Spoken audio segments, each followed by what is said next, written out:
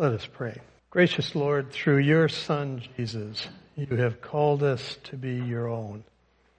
What a wonderful and joyous thing it is to be called a child of God, a follower of Jesus. Lord, this morning we pray that you would help us to live up to those designations. In Jesus' name we pray. Amen. As I mentioned at the beginning of the service, my name is Pastor Bruce Rumsch, and I serve on a very part-time basis at Trinity in Hillsboro. And if anyone ever asks me, I tell them I'm retired. Some of you I may have met. I know I've met at times. And some of you may even say, well, yeah, I kind of know who that guy is. And I might say, well, I know you.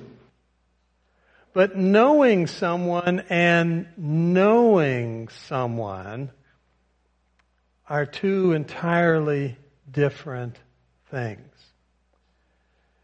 When you come to some place and you think you know someone and you walk up behind them and you're going to tap them on the shoulder and they turn around and you go, oh, I thought I knew you. I'm sorry. It can be kind of embarrassing.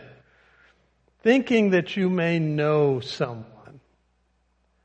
Or you may even think you know someone until they do something just totally out of character, and you'd go, you know, I really didn't know that about them. A number of years ago, Tom Hanks, in one of his movies, in fact, there's, I think, only a handful of characters in the whole movie, and the vast majority of the movie is Tom Hanks and his one friend, I guess you would say, a volleyball, Wilson. And somewhere in that movie there is this line when Tom Hanks is just, he's kind of destitute, he's depressed, he's just worn out from being this castaway on an island, and he looks across at Wilson and he says, I know you. It's an important thing to know someone. It's great if we even have an acquaintance with them. But in the lessons for today, God says not that He has an acquaintance with us, but He says, I know you. Especially in that Old Testament lesson, it's referenced in the New Testament lesson from Hebrews 12, and then in the Gospel lesson again. In all three of those, we find this idea of God knowing us unlike anyone else could ever know us. But what does God know about us? In the Old Testament lesson, we start with verse 18 that says, for I know their works and their thoughts. You got to go back the previous 3 or 4 verses to know that what God is saying there in I know their works and their thoughts is not a good thing. Because the previous verses are talking about them worshiping idols and eating pig's flesh and doing everything that God did not want them to do. But He says, I know you. I know you because I created you, I sustained you, I preserved you, I know you, and I know that that's just kind of your nature, to be rebellious. My nature, to be rebellious. Ever since the Garden of Eden and Adam and Eve decided they were going to create a God in their own image and treat God and come to God on their own terms, you and I have been that way.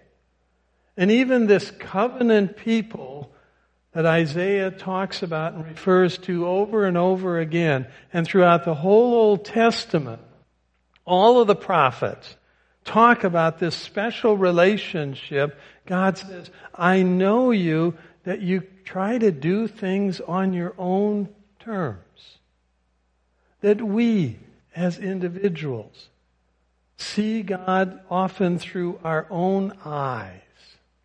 We try to set the rules as we would set them, rather than as God sets them. It's our nature. We like to come to God on our own terms. And God says, I know that about you. I know that about me. I know you. In the gospel lesson, it's even more kind of devastating because this individual comes up to Jesus and he says, are only a few folks going to be saved? And Jesus says, strive to enter through the narrow door, the narrow gate. And right away that guy knows that there's something here I'm not understanding your answer, Jesus. And he says, and then Jesus goes on to talk about the kingdom of God and to talk about how there are going to be all these people there, but you're not going to be one of them. And the guy objects. And he says, how could that be? We ate with you, we drank with you, or we were at the same places that you ate and drank, and you taught in our streets. And if we read that carefully, we understand that the guy is saying, I know about you, Jesus. I was in places where you were at. I was at some of the meals that you were at. I had this intellectual assent and knew about you, but I didn't know you. And Jesus says, well, then too bad. You're not going to be in the kingdom of God. It's not a theoretical understanding or some intellectual understanding of Jesus that puts us in the kingdom of God. But it's knowing Him. And we know God through Jesus, which is the remarkable gospel and good news of these lessons, that despite what God knows about us, He loves us anyway. Despite what our nature is to be seeking God on our own terms and our own rules in our own way, God says, despite all that, I love you anyway. That famous verse that we've all memorized, God so loved the world that He gave His Son, that believing in Him we might have everlasting life. Because God sent His Son, verse 17, not to condemn the world, but to save the world through Him. Despite what He knows about us, He still calls us in the Hebrews passage sons and daughters. That's a powerful statement. We read through that, and it's talking about discipline, that discipline, God's going to discipline us, just as parents discipline their children. But He does so because of His love for us. And He gives us that special designation, a son or daughter, a child of the Lord. Despite what He knows about us, He still calls us His children. And He says, I've got something special for you as my children. Going back to the Isaiah passage, verse 22, for as the new heavens and the new earth that I make shall remain before me, says the Lord, so shall your offspring and your name remain. From new moon to new moon, from Sabbath to Sabbath, all flesh will come to worship before me, declares the Lord. Having been redeemed, having been known by God, by Jesus, he says, now you enter the kingdom of God. One of the things that I did when I said I retired, retirement isn't really quite true. You just repurpose. And so part of my repurposing has been I got hooked on this one phrase, the kingdom of God. Jesus talks about it constantly. Luke is the biggest proponent of the kingdom of God. He uses that phrase more than anyone else, except Matthew uses the kingdom of heaven, and it's the same thing. But what does that mean? It's all related to that new heavens and new earth. It's the new creation that he gives us. It's the new life of Christ in us, Paul will talk about in the epistles. It's the rule and reign of Christ in our lives. And in his, I should say beyond that, not just in our lives, but in all of creation. And so even in Isaiah, when he talks about a new heavens and a new earth, and we see that all through the Old Testament, and we see it all through the New Testament, and we see its ultimate fulfillment in that vision that John has in Revelation.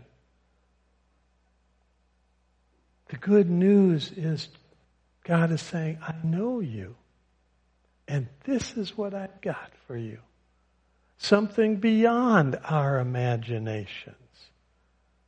I'm giving it to you as a gift.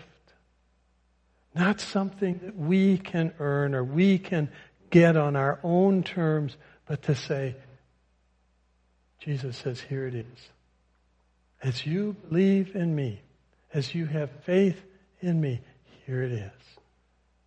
And we enter that kingdom of God, not on our own terms, but as Jesus said, through that narrow gate, through that narrow door, through Jesus Christ.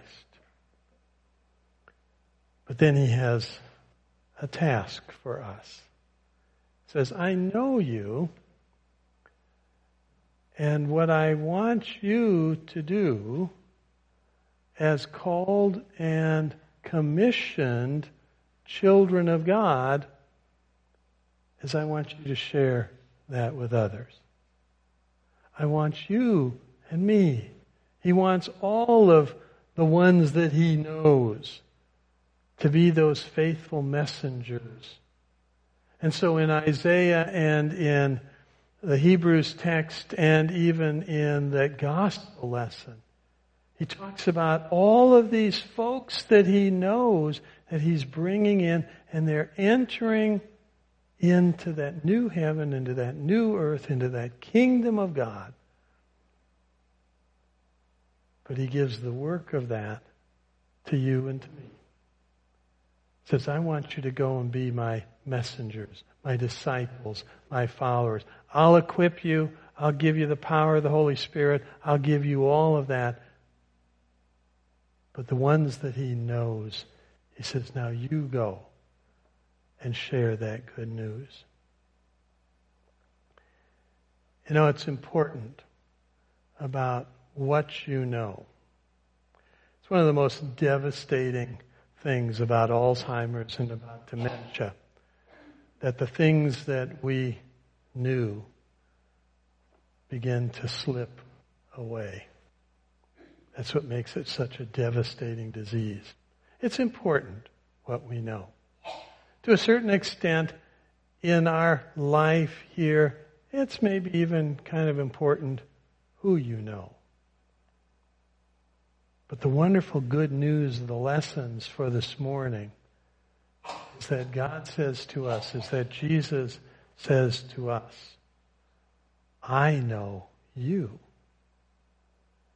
And in knowing him, we enter into the kingdom of God. Let's pray. Gracious God, for your marvelous gift of your Son, Jesus, we give you thanks today.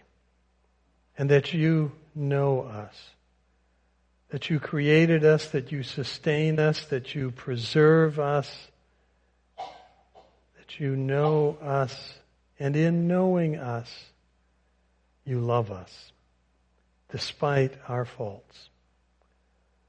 So, Lord, keep us strong in our relationship with you. May we celebrate being a part of the family of God, being in that kingdom of God, as sons and daughters of the King. In Jesus' name we pray. Amen.